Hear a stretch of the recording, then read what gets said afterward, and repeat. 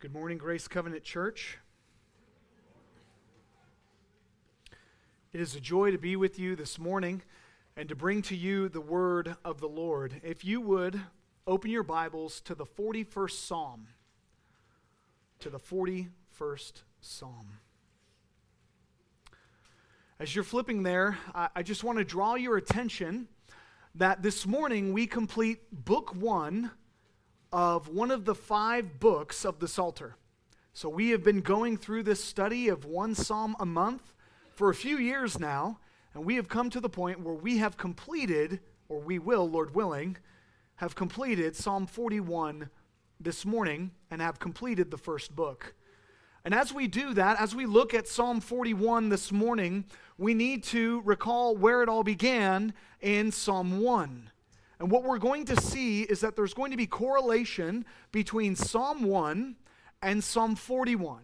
And so as we seek to unpack Psalm 41, we're going to have to go back and understand a few different things from Psalm 1. And as we look at these two different psalms, we're going to see the wisdom literature that we have been studying in the Psalter. We're going to see that there are going to be two big themes that are coming up. Two big themes that would fall in line with the great commandment that Christ gave. That we would love our God with all of our heart, soul, and mind. And that we would love our neighbor as ourself. And so this morning, we are going to see how that comes to play in Psalm 1 and Psalm 41 as we complete Psalm 41 this morning. Hear the word of God. Psalm 41, to the choir master, a psalm of David. Blessed is the one who considers the poor. In the day of trouble, the Lord delivers him. The Lord protects him and keeps him alive. He is called blessed in the land. You do not give him up to the will of his enemies. The Lord sustains him on his sickbed. In his illness, you restore him to full health. As for me, I said, O Lord, be gracious to me, heal me, for I have sinned against you. My enemies say of me in malice, when will he die and his name perish? And when one comes to see me, he utters empty words, while his heart gathers iniquity. When he goes out, he tells it abroad. All who hate me whisper together about me. They imagine the worst for me. They say, a deadly thing is poured out on him. He will not rise again from where he lies. Even my close friend, in whom I trusted, who ate my bread, has lifted his heel against me. But you, O Lord, be gracious to me, and raise me up that I may repay them. By this I know that you delight in me. My enemy will not shout in triumph over me, but you have upheld me because of my integrity, and set me in your presence forever. Blessed be the Lord, the God of Israel, from everlasting to everlasting. Amen and amen. Thus completes the reading of the Word of God. As we look at Psalm 41 this morning, you can break it up into 3 sections, verses 1 through 3, verses 4 through 10, and verses 11 through 13. And what we're going to see in these 3 sections, in verses 1 through 3, you can kind of title that the Blessed One. And in verses 4 through 10, you can title that of grace. And then in verses 11 through 13, you can title that Blessed be the Lord. And as we are trying to understand Psalm 41, we're going to have to answer a few different questions. As you saw, verses 1 through 3 kind of front load this entire psalm. If you aren't unpacking even the first verse and understanding what it is, you could have trouble and even misapplying the rest of this psalm. So 2 questions I want you to write down and I want you to think about if you're a note taker. Who is the Blessed One? Who is the Blessed One? And who is the poor? Those are 2 questions we have to consider and we have to unpack well in order to understand this psalm. So it begins with, blessed is the one, and that should sound so familiar. as we have gone back many a times in our study through the Psalter, we will go back to Psalm 1 right now, and we'll read how Psalm 1 begins. Remember, Psalm 1 and Psalm 41 are going to be connected. Psalm 1 said, "Blessed is the man who does not walk in the counsel of the wicked, nor stands in the way of the sinners, or sits in the seat of scoffers. But his delight is in the law of the Lord, and on his law he meditates day and night. He is like a tree planted by streams of water."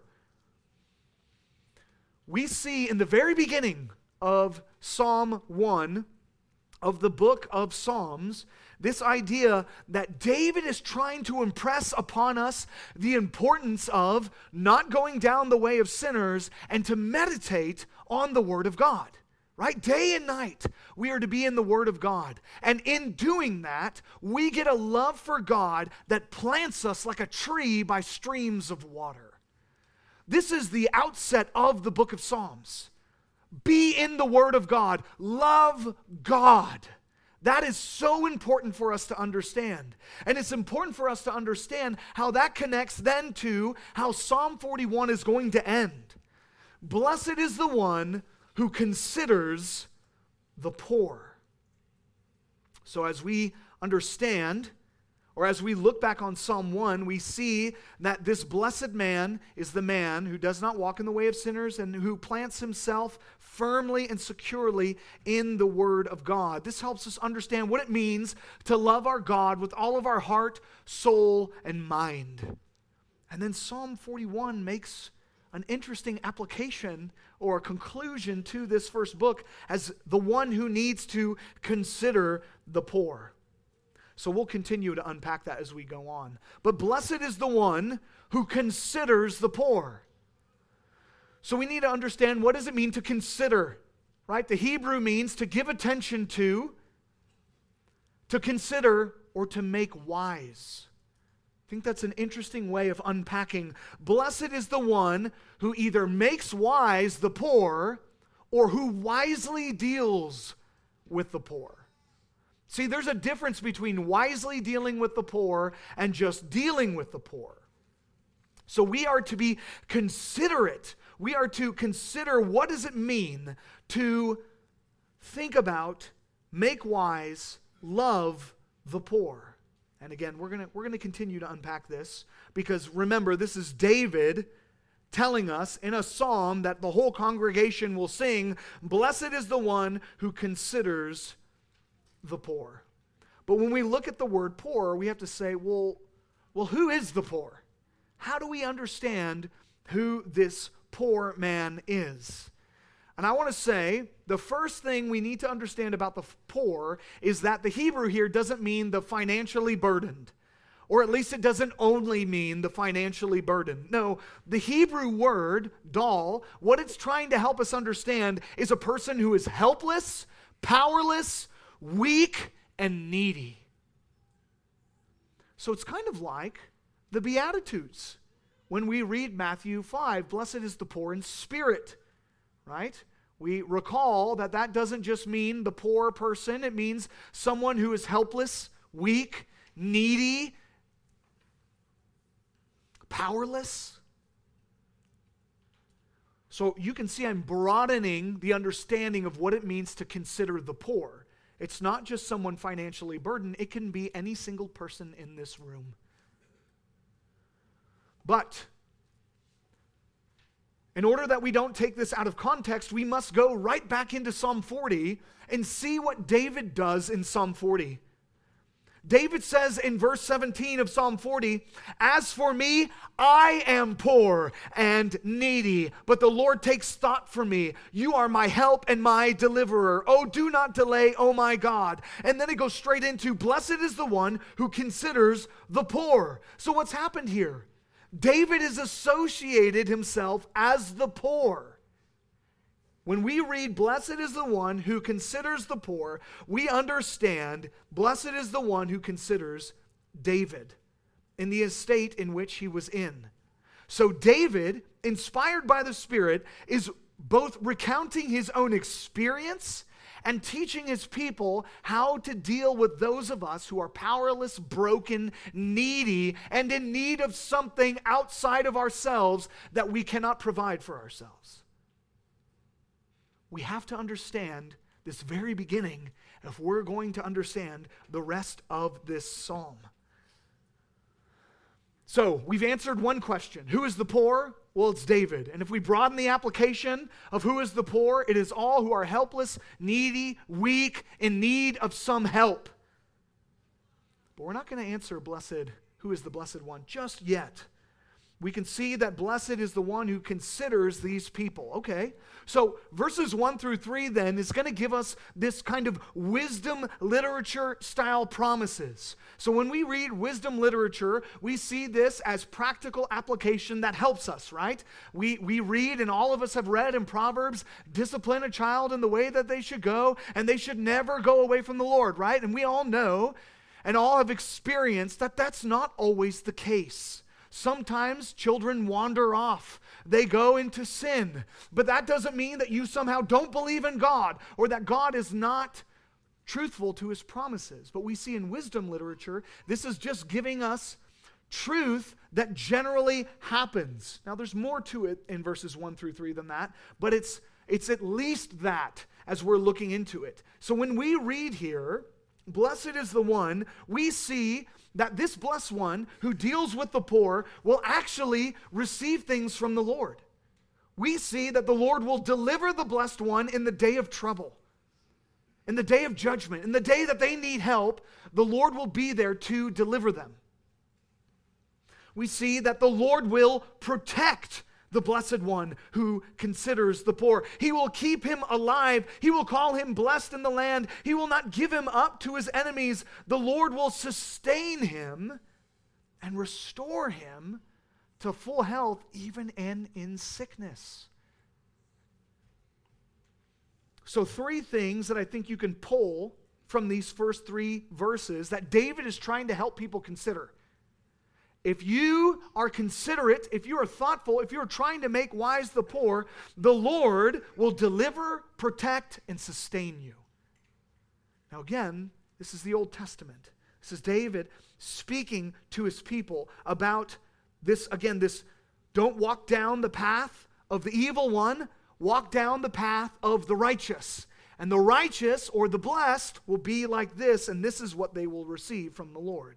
Now, just hang in there, because what we can do is we can say, oh yeah, if I am just good to poor people, man, I'm good to go. I'm going to be blessed. I'm never going to get sick again. I'm going to be delivered in trouble. I'm going to have all these awesome things. Andrew, you said that from the pulpit. No. Hang on just a minute, right? The caveat here is that this is wisdom-style promises. You can still get sick. You can still get hurt. You can still die. But the Lord will be with you. Let's listen to Charles Spurgeon, who's always so much better at this than I am. We must not imagine that the benediction pronounced in these 3 verses belongs to all who casually give money to the poor, or leave it in their wills, or contribute to societies. Such do well, or act from mere custom, as the case may be, but they are not here alluded to. The blessing is for those habit it is to love their neighbor as themselves, and who for Christ's sake feed the hungry and clothe the naked. To imagine a man to be a saint who does not consider the poor as he has ability is to conceive the fruitless fig tree to be accepted or acceptable. There will be sharp dealing for many professors on this point in the day when the King cometh in his glory. Okay, so Spurgeon helps us to see that this isn't just for those who plant a seed, right? Who give a little bit of money in order to get some sort of blessing. No, that is the health, wealth, prosperity gospel, which we plainly call out here at this church as heresy. Okay, so stick with me. We're going to get back to verses 1 through 3, but now we're going to move into verses 4 through 10. Verses 4 through 10 is this idea that we have a need for grace. So David, who is associating himself with the poor and is trying to convince the congregation in which this psalm will be read to or sung to, he's trying to help them see these are the blessings in which those who deal with those of us who are helpless and needy and weak. And then he makes this transition. And what you'll see is that verse 4 starts with the call for grace. And verse 10 is going to end with the call for grace. There's an inclusio here, or there is repetition that helps us see that this is important for us to grasp. And so he says, as for me, so he's making a change here. 1 through 3, he's kind of speaking in general platitudes. When he goes to verse 4, he's saying, as for me. Now it's personal. This is talking about David. As for me, I said, O Lord, all caps, this is the covenantal name of God. O Lord, be gracious to me. Heal me, for I have sinned against you. We are going to see a whole bunch here. David begins with calling to the covenantal God of Israel to be gracious to him. He's asking for God's unmerited favor for him. David asks for God to heal him. And when we see this healing, he says, heal me. The word in the Hebrew doesn't just mean physically, help me get out of sickness, which certainly David alludes to here in this psalm. But when he's talking about me here, he's actually talking about the inner man, is how the Hebrew would be described. Heal me, heal my soul, for I have sinned against you, Lord. Just notice, he's about to unpack all the things that other people are doing to him. But just watch and maybe take a mental note. When you are in sin, the first thing you do is you don't go, yeah, but all of these things happened, and that's why I sinned. All of these things were the circumstances which produced my sin, where David says, oh God, give me unmerited favor, give me grace, heal me because I sinned against you. What a way to see confession. Not in front-loading your confession for why you need to do it in the first place. And notice again, notice that David is making a confession amidst much suffering.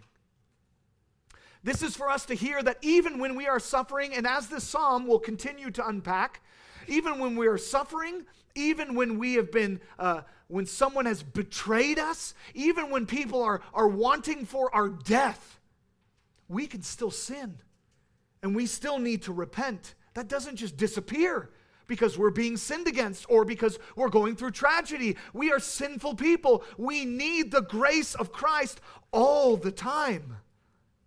David is confessing that he has sinned and he wants forgiveness. He wants healing to be brought back into favor with the covenantal king, or the covenantal God of the people of Israel, because he is the covenantal king. David has a desperation in his pleading. Why does he have a desperation in his pleading? Because of his enemies. His enemies here in this need for grace is why we see he has such a desperate need for grace. They are excited about his state. They hope he will die and his name will perish. That might just seem like really flowery language for the Psalms, right? Because they kind of have that here and there. But no, this is very specific. They want David's name to perish because David's name was promised never to perish in 2 Samuel 7. David's name was always called upon to say that your kingdom will be eternally established. And these people are hating God and that they want the name of David to be struck out. They want him to die so that the promise will die with David. They come in and they see David, their king, and they utter empty platitudes. And then they leave and they conspire with the rest of the people about the coming doom of David. They are excited. They speak amongst themselves, hoping the worst for David. I hope you're taking just little mental notes about how they're talking about David, how they're talking about this covenantal king. And they say, I hope that he will never get up from his sickbed and that he will die. And then we get this really interesting statement. And if you've heard me preach through the Psalms, whenever I say, here is a really interesting statement, it's because we're about to make a connection to the better David. We're about to make a connection to Christ. And what we see in this is that David, yes, is experiencing betrayal and treachery of a close friend, of a friend in which he has even spent time at table with, eating. If you're eating with the king at his table, there is a closeness here. And so he's eating with this friend, and this friend who has broken bread with him has lifted his heel against David. David has been betrayed. So David is suffering. He's talking about a sickbed earlier. He's talked about the helplessness, the neediness, the brokenness, the weakness of his poor estate. He is talking about the fact that he is lying in bed and people are saying, oh, look, he's got to be ill. He's going to die soon. Sweet, right? They want this to happen. They're excited about it happening. We see that David could be sick physically, but certainly spiritually, David is in a low place. David is asking God to consider his lowly estate. Look at how he encapsulates verses 4 through 10. But you, O Lord, he says it again, be gracious to me. Give me your unmerited favor. Remember your covenant with me. God, give me grace. Give grace to me. He ends this section with the plea for grace again. And this reminds me of the Puritan Samuel Rutherford. Some of you may be in our Puritan studies on Wednesday nights. And I would encourage all of you to come on Wednesday night and be there and be a part of this as we dive into these old dead people who are awesome and have good theology and help us think through. And they're not perfect. They were a mess, but they still are able to point us to Christ. And this is what Samuel Rutherford says. A man who was ejected from his pastorate because of his beliefs. A man who is no stranger to suffering and to weakness and to powerlessness and to neediness. And you know what he says? He said, grace withereth without adversity. Because what happens when we're not calling out for grace is that we think we're okay.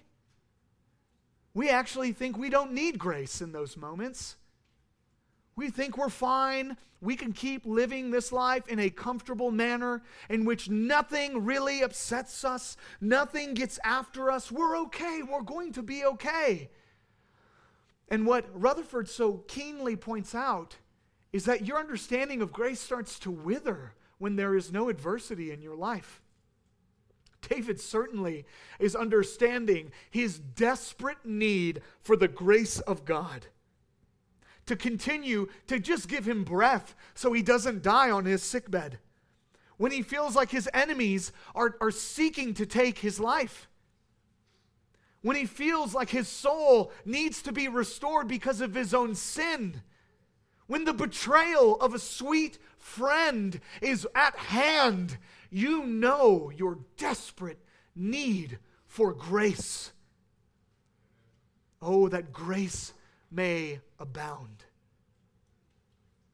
David calls for grace amidst adversity. David was asking to be considered in his helpless estate.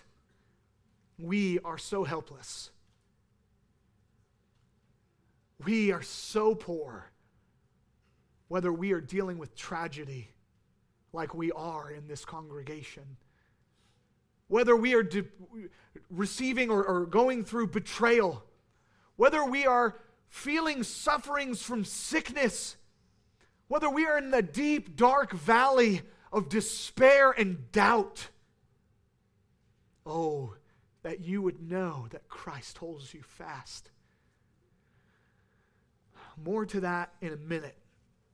David then asks that he would be raised up in order that he would repay his enemies.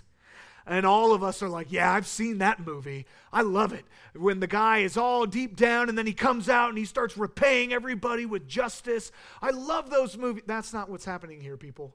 Okay? If you are thinking, yes, finally, I got a Bible verse that helps me understand that I get to repay all those people for all the wrong that they did, that's not your go-to verse here. In fact, that one doesn't exist in the Bible. But what this verse is clearly communicating is that David is the king. Head nods. David is the covenantal king of Israel. And in so, he gets that ability to distribute justice on the evil ones. And so these people who are talking about him, who are planning his destruction, who have betrayed him, these people, he's saying, God, raise me up, because they don't care if my name continues, and your promise was that I would have an eternal kingdom, and that from me the seed would come to sit on the throne forever. And so he's saying, God, don't let this covenant go away. Be faithful to your promises. Hold me fast. Raise me up from this helpless estate, and let me distribute justice to the evil ones. That's his job, people. That's what he was there to do, that I may repay them. So we see that David ends this idea of just grace upon grace with asking for God's grace to continue in the covenant so that he may distribute God's justice. Now, we know the end of this psalm. David knew the end of this psalm when he wrote it. And then we get these beautiful verses in 11 through 13. These beautiful verses that I want you to use in your notes as blessed be the Lord. If you're taking notes, this is what this whole section is about. David, who, as the poor person in this psalm, has been upheld and restored, is able to see that the Lord who made a covenant with him still delights in him, and that David will be in his presence forever. Now, remember, he's calling for unmerited favor. So it's not that David was just so awesome that he was able to have this unmerited favor. No, it's that God would give it to him. That he would dispense this grace onto David so that David would do what he was called to do. And because of that, David is able to say, I know that you have delighted in me. And that your promise will never falter. You have set me in your presence forever. Now, I want to make a few notes here. And one is verses 11 through 13 is a doxology. It's an ending to the book of Psalms, book 1. And every book of the Psalms, 2, 3, 4, and 5, end with a doxology to God. Because what is the point of the Psalms? It's to praise God. And so David, going through this adversity, comes to the point where he can praise God because God is faithful to his promises. God is faithful to hold us fast. So we end in doxology. But friends, we haven't answered our second question yet. You thought I forgot. I do a lot of the times, but I didn't this time. We haven't answered who is the blessed one. We know who the poor is. We know it's David. And quite frankly, we can see our application in that, right? We are the poor. We are the poor in spirit. We need God. But who is the blessed one? Is it just the one that deals with the poor? Well, sure. And we'll get to that application in a minute for ourselves. But who is the blessed? Notice how the psalm ends, these bookends of blessing. It begins, blessed is the one, and then it ends with, blessed be the Lord. Friends, the blessed one is the Lord. The blessed one be the Lord, the God of Israel. It is only fitting to understand the blessing one, not as just the Lord, but as the blessed Christ. Turn with me to John 13, verse 18.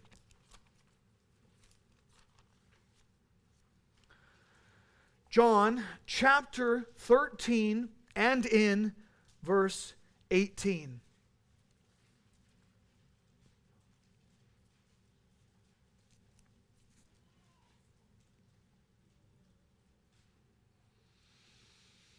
I'm going to start in 16. Truly, truly, I say to you, a servant is not greater than his master, nor is a messenger greater than the one who sent him. If you know these things, blessed are you if you do them. I'm not speaking of all of you. I know whom I have chosen. But the scripture will be fulfilled. Underline, highlight, whatever you do in your Bible. But the scripture will be fulfilled. He who ate my bread has lifted his heel against me.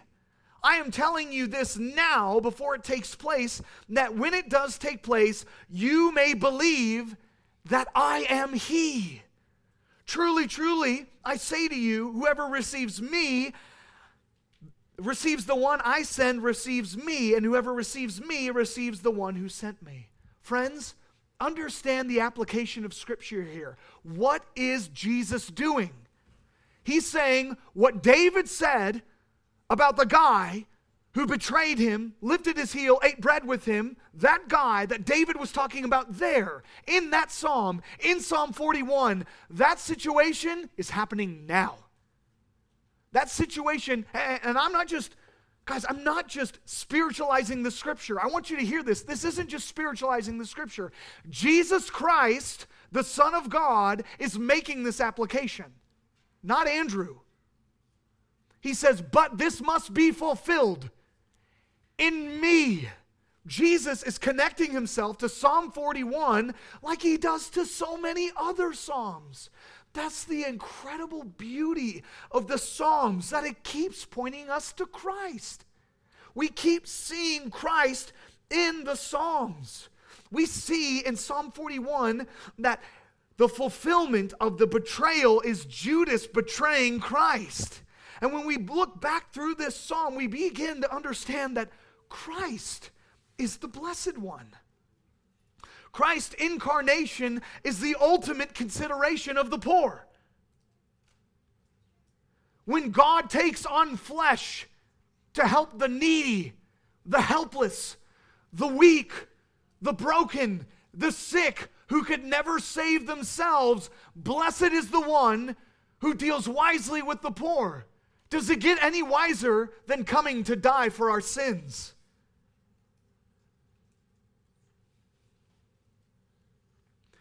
Christ's incarnation is the ultimate consideration of the poor, which means that the Lord will deliver Christ, that the Lord protects Christ, that the Lord will keep Christ alive, even bringing him back from death, that the Lord would not allow Christ's enemies to triumph over him, that the Lord would sustain him and restore him to full health. Christ had enemies who wished he would die and not rise again from the grave. However, God was delighted in his Son and in his perfect integrity to fulfill the law. And God would raise his Son up so that Christ would one day repay his enemies for their sins, and Christ would be set in the presence of the Father from everlasting to everlasting. Amen. The Blessed One is Christ.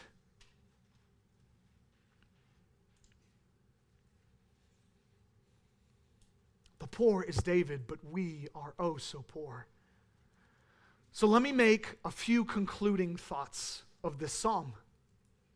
As we seek to understand it, David pointing to the Blessed One, to the Lord, the God of Israel, who will sustain, protect, and deliver. the God of Israel who dispenses grace upon grace, the God of Israel who is faithful to his promises, the God of Israel who sends the Son, so that we may have eternal life if we believe upon his name and repent of our sins. Here are a few things I implore you to consider this morning. Number one, Christ will come back to repay his enemies. We saw that in this psalm. He said, "Raise me up that I may repay them." Friends, Christ has been risen. And if he has been risen, it means that he will come back. The Son, one day returning to repay those who are his enemies, should be an absolutely terrifying thought. If you are not in Christ, not believing in him for the forgiveness of sins, and trusting him to be your Lord, then you are his enemy. This morning, take time to realize that you are indeed the poor, the helpless, the powerless, the weak, and the needy. Friend, you cannot save yourself. You need to cry out to the Blessed One to forgive you of your sins, to give you grace upon grace, to give you a new heart to follow him, to realize that you need his unfavored merit to save you. I ask you, if you are not in Christ, that this would haunt you this morning. Number two, I want you to go back to the beginning of this psalm. I know you've been hanging in there for a long time, or the beginning of the sermon, when I was helping us understand the parallel between Psalm 1 and Psalm 41. Psalm 1, that we would meditate on the law, that we would plant ourselves deeply in the Lord, that we would love him with all of our heart, mind, and soul. And then Psalm 41, here's our application. We're going to have two, but here's one of them. Our application is that we must go back and understand how this is the second side of the coin, or the other side of the coin. There's not a second side of the coin. The other side of the coin for what Jesus said is the great commandment and the one that is like it. Love your God with all your heart, mind, soul, and love your neighbor as yourself. We see Psalm 41 ending book 1 with the call to love your neighbor as yourself. This is actually an application for those of us who claim Jesus Christ. And before you cry out that I'm some sort of social justice warrior and I'm only concerned with the poor, I ask you and implore you to go with me to Matthew chapter 25.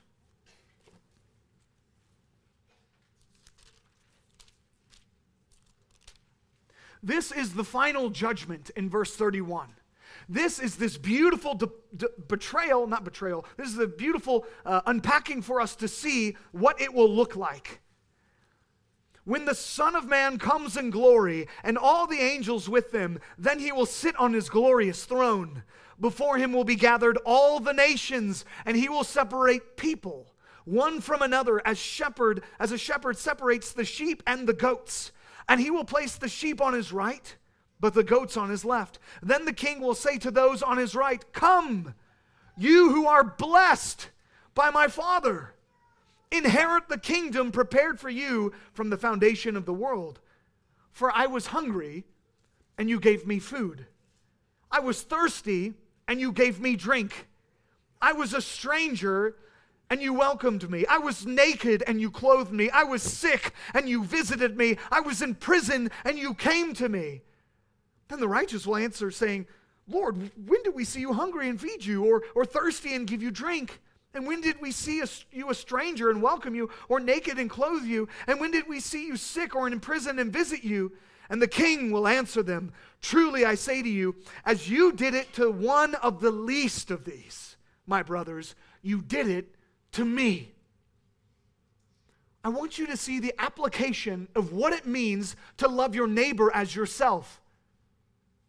And before you get overwhelmed with all the things you can find online, with different things to send your money to, and all the other things that everyone's calling you to, that you must do this or you're not actually considering the poor, I would ask you, look to your left, look to your right, look behind you, and look in front of you.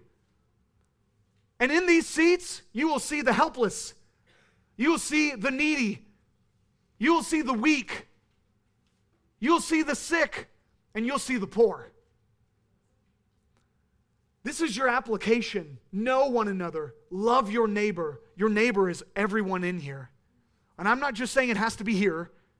Go out and do it everywhere. Go out and do it in the city. Go out and do it in City Hall. Go out and do it to the homeless people on the streets. Go and tell them. Go and visit them and show them and then tell them the gospel. Love your Lord with all your heart, mind, and soul, and love your neighbor as yourself. Now, hear the flip side. If you're like, I don't need to do that. I don't need to go see all these people. Then he will say to those on his left, depart from me, you cursed, into the eternal fire prepared for the devil and his angels. For I was hungry and you gave me no food. I was thirsty and you gave me no drink. I was a stranger and you did not welcome me. Naked and you did not clothe me. Sick and in prison and you did not visit me. Then they will also answer, Lord, I didn't see you hungry or thirsty or a stranger or naked or sick or in prison and did not minister to you. Then he will answer them saying, truly I say to you, as you did not do it to one of the least of these, you did not do it to me. And these will go away into eternal punishment, but the righteous into eternal life. This obedience, this righteousness that comes out of us is after that internal working of our heart. This is something else we talked about in our Puritan study. It's out of this internal happening of our heart that then comes out into an obedience to the Word of God. If you have been saved by Christ, by his unfavored, or man, I can't even talk. Whew. In his grace that has been dispensed upon you. If you've been saved by that grace, then out of an overflow of your heart, you will do these things. So hear me this morning as we are concluding Psalm 41. There is actual application to the blessed one and the poor. You're saying, but Andrew, you told us that Christ is the blessed one and that David was the poor. And I would just say, yes and amen. And as we are to imitate our Savior, we go out and we help the poor, the helpless, the needy, the weak, the powerless, the naked, the hungry, all of it. We go and we help. And I'm trying to help you see that there's plenty of that here in this body that needs your help. Secondly, and I can really say as we come to a conclusion, we must remember, friends, we must remember that Christ considers our helpless estate. Christ considers our helpless and needy estate. Friends, Christ is more intimately aware of that betrayal that you have experienced than you would ever imagine. That betrayal you even encountered this week with friends or family. Christ is more intimately acquainted with that. Christ is aware of the sickness that you have battled. The doctor's visits, the scary prognoses. Christ is aware of the sickness that you have battled. Christ is aware of the sudden deaths that you have had to endure. Christ is aware, and Christ is not only aware, but Christ considers you. He is the blessed one who considers the poor. He is the one who loves you. He is the one who will hold you fast during the storms, and he will never let you go. Amen. And praise be to God that he considers you, that he delivers you, that Christ protects you, and Christ will sustain and restore you till that day and on that day when he returns. Amen and amen. Let's pray. Oh God, we need you. Oh, we need you. Father, in our sickness, we need you. In our betrayal, we need you. In our everyday, we need your grace upon grace. Father, help us. Give us your grace this morning. Help us this morning be reminded of the Blessed One who considered David the poor, who fulfilled in the prophecy that David gave by dying on the cross and becoming the righteousness so that we may inherit eternal life. Oh God, would we look to the Blessed One to sustain us and deliver us and love us for all of our life. Father, we need you. Forgive us our sins because they are many. God, help restore our souls that we may walk with you face to face. Father, we look forward to the promise of those of us who are in Christ, who for everlasting to everlasting will be in your presence. And we pray this in his blessed name. Amen.